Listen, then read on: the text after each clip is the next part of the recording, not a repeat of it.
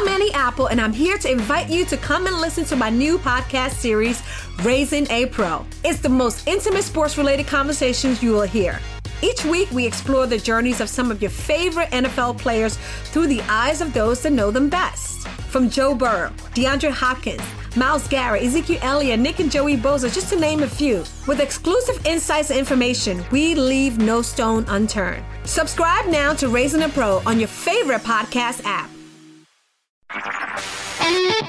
HT Smartcast. You're listening to a Hindustan Times production brought to you by HT Smartcast.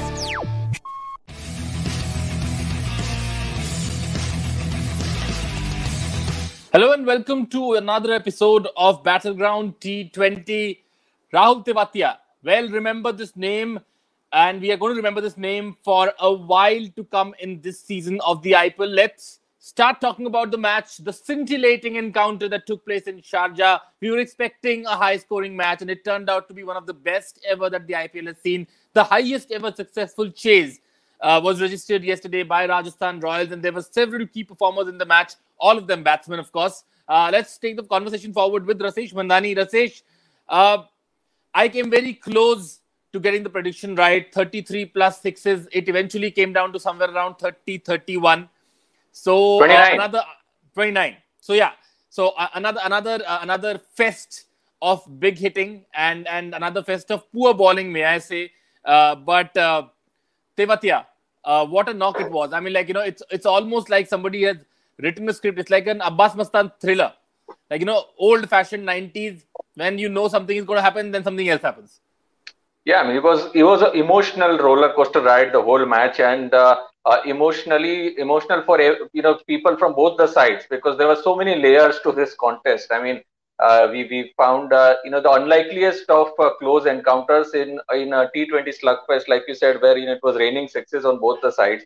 To find someone like a Mayank Agarwal who's found such great timing going and impacting his range going, and again finishing on the losing side. So he's now sort of seen 2 defeats in 3 matches, despite the stellar show that he's managed. He was actually able to outperform his teammate KL Rahul, was in even better form. And then Sanju Samson, another blistering knock, but he wasn't the man who was there at the end. The man who was there at the end was our man Rahul Tewatia, who nobody had heard of. People had heard of him, but was seen as this, average, player who's been punted on by Rajasthan Royals, one of the many punts that they make over the years. And the man who had that almighty big struggle, 5 runs of 19 balls, and he would have wanted to escape the manner in which Samson was going at the other end. And then him able to find that, that next gear from nowhere, and hitting West Indies fast bowler who opens the bowling for his country, Cottrell, for 5 sixes in 6 balls. So, what a game it was. This is following 3 very lackluster matches that we've seen, one-sided encounters, and suddenly IPL has got its, big ticket match, which I'm sure would have registered a lot of viewership. Definitely, and what an end it was eventually. Jofra Archer also coming in, hitting those 2 big sixes. But there was an important point that Sunil Gavaskar made during the post-match conversation with Kevin Peterson. He said that, do IPL teams watch the other teams play when they're not playing themselves? Because if they had watched the way Rajasthan Royals and Jofra Archers had played against CSK, they would have seen that how they were belting the short balls. And still, here you have a Cottrell, and here you have a Mohammad Shami, wealth of experience, and still not going in for the Yorkers. The Yorkers, it seems, have been banished from the game. Nobody bowls them anymore. What is the reason? Yeah, one of the things is, people tend to think that batsmen expect it all the time. So you suddenly, lose you just lose the reality. I mean, the importance of the Yorker is sometimes lost, and that's not always a smart strategy, as we found out. Also, from Cottrell's point of view, one has to understand that he's probably not your death over specialist. He got it right in the previous match, but he essentially is that hit the deck bowler, and he bowls a lot better with the new ball. But again, I mean, Rahul would have gone with his success in the previous match. Another big tactical error that Rahul made is that giving Glenn Maxwell that 16th over, which really gave them an opening. They needed about 80 odd from 5 overs, and Maxwell had got 2 cheap overs in, but he should have known that Samson was the one who's going to face the first ball, and he was able to get 21 rounds of those overs, and eventually the Tewatia turnaround came. So another tactical mistake from Rahul, which I'm sure he would want to think over. Right. There's not really much that you can talk about in terms of mistakes done by anybody in this game. It was just about who hits whom out of the park more, and that's what. But let's have a word about the opening partnership between KL Rahul and Mayank Agarwal. This augurs well for the Indian cricket team. Mayank Agarwal, not really seen as a white ball player, but here he is. I mean, bashing the ball outside, bashing bowlers, all over the park. So definitely opening the gate somewhere about considerations for him being, taken seriously as a white ball player for India as well. Yes, and that is obviously something that they would be mindful of. But this augurs well for Kings 11 Punjab for the rest of their campaign as well. I mean, they have been one of the underperformers over the years, and they, despite the fact that they've just got one win to show, they've got a lot of in-form cricketers, batsmen and bowlers, and there's this opening partnership going with Gale still in the in the dugout, an option available at some stage. So they're looking healthy, and Mayank and Rahul complementing each other so well. I mean, Rahul sort of targets the square boundaries. Mayank looks for the straighter boundaries. So they are sort of trouble for the fast bowlers we've seen in the matches so far. All right, then moving on to the match which is coming up today. Royal Challengers Bangalore versus Mumbai Indians. We'll talk about it in the first segment, the battle.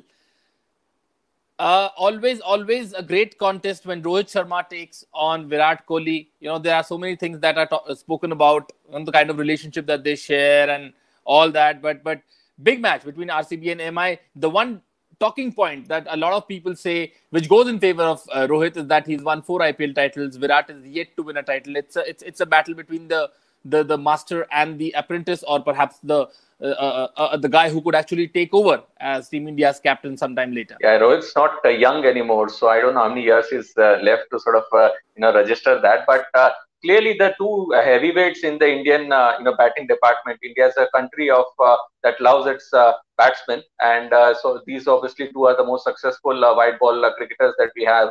And Rohit is not as consistent as Virat is, but when he gets going, he gets those huge ones, which sort of reminds people of the ability that he possesses. But this is just going to be a sidelight to this contest. I think RCB should be a little worried in their as far as the think tank goes, with the lack of resources that they have, because we know Mumbai Indians is a well-oiled unit.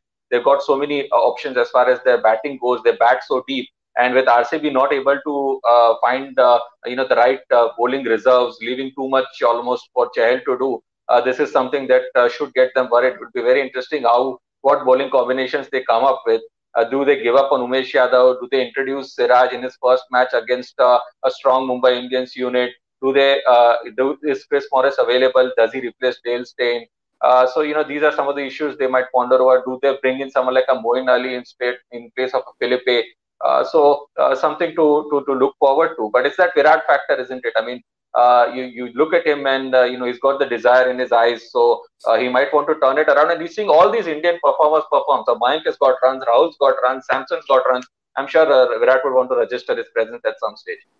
Right, definitely. And Rohit has also got runs under his belt. Let's talk about the key players in our trump card segment. And Rohit Sharma is your pick, coming off a half century, and he would love to score against the RCB. And RCB has an attack which Rohit can actually feast over. Yes, exactly. That's the point. I thought because Rohit has got that terrific knock the previous match. He's in good touch. He found 6 hits over the boundary. He would identify perhaps RCB as one attack that he can take advantage of, and he's obviously, we know his ability that he can score the big ones as well. And now that he's comfortable opening the batting, clearly announcing before the start of the tournament itself that he's looking to open throughout the match, he might want to take advantage of. So very interesting, the bowling combinations that they come up with, the strategies they come up with, because his good friend Chahal can't bowl too many overs to him. He's only got 4 overs to bowl. So someone's got to assist Chahal for them to be able to make a match out of this. That is the reason why I have picked Chahal as the trump card, because if Chahal bowls that 1 over in the power play and he manages to get Rohit Sharma or manages to get a couple of top order wickets, then that could really help Virat Kohli's team get the ascendancy. Otherwise, it's pretty much MI's game to win this one. Moving on now to the next segment, the batsman to watch out for, Quinton de Kock. you've gone with, and I have picked up Surya Kumar Yadav. I have picked up Surya Kumar Yadav because I think if any of the openers fail, Surya Kumar Yadav is that glue. He can both play the sheet anchor's role, and he can also take the attack to the opposition, as we saw in the match against KKR. So Surya Kumar Yadav will be key in terms of getting those important runs in the middle if some of the big players don't fire for MI. Yes, and Surya Kumar Yadav plays spin pretty well. So, Chahal will have his matchup in Surya. It will be tough to get him out because he uses his feet.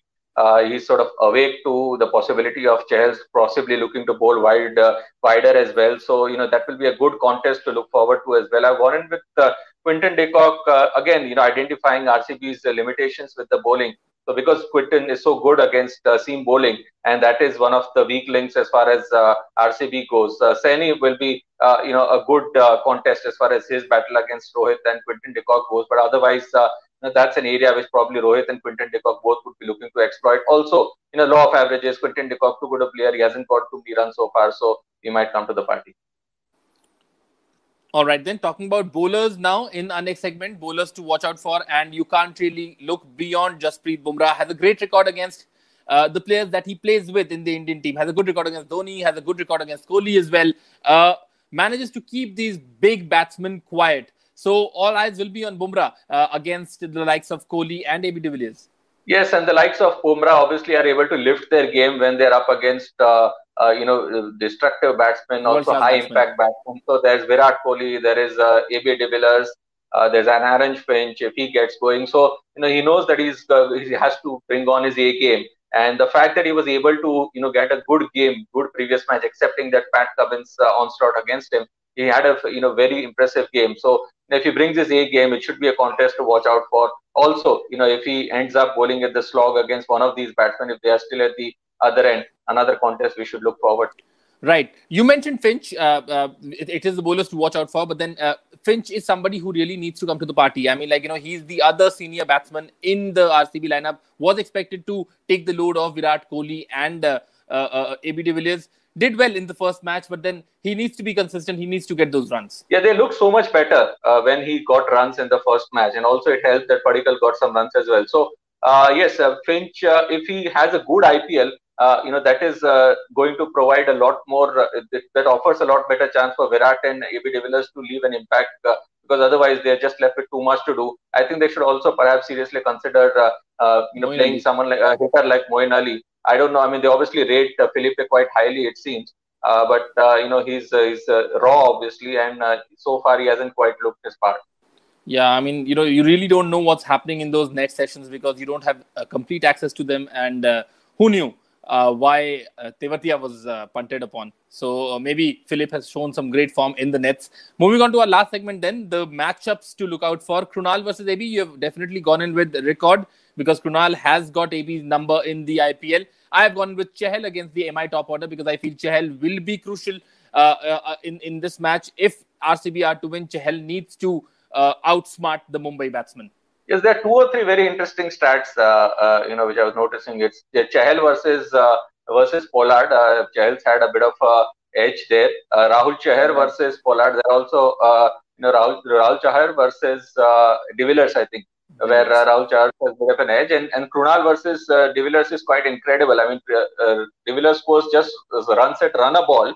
And he's got him 4 times out of 6 matches, which is quite incredible. I mean, he doesn't have any perceived weakness against left-arm spin. It's just, I think, Krunal's been able to contain his angles that he goes for, and that's perhaps one of the reasons he's troubled him.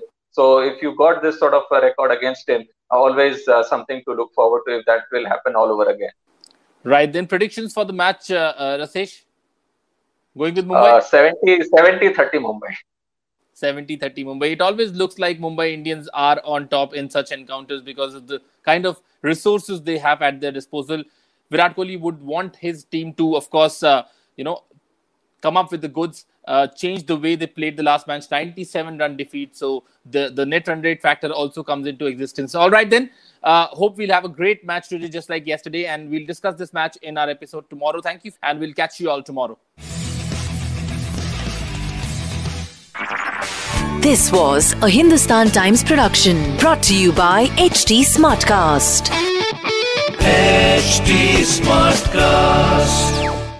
I'm Annie Apple, and I'm here to invite you to come and listen to my new podcast series, Raising a Pro. It's the most intimate sports-related conversations you will hear.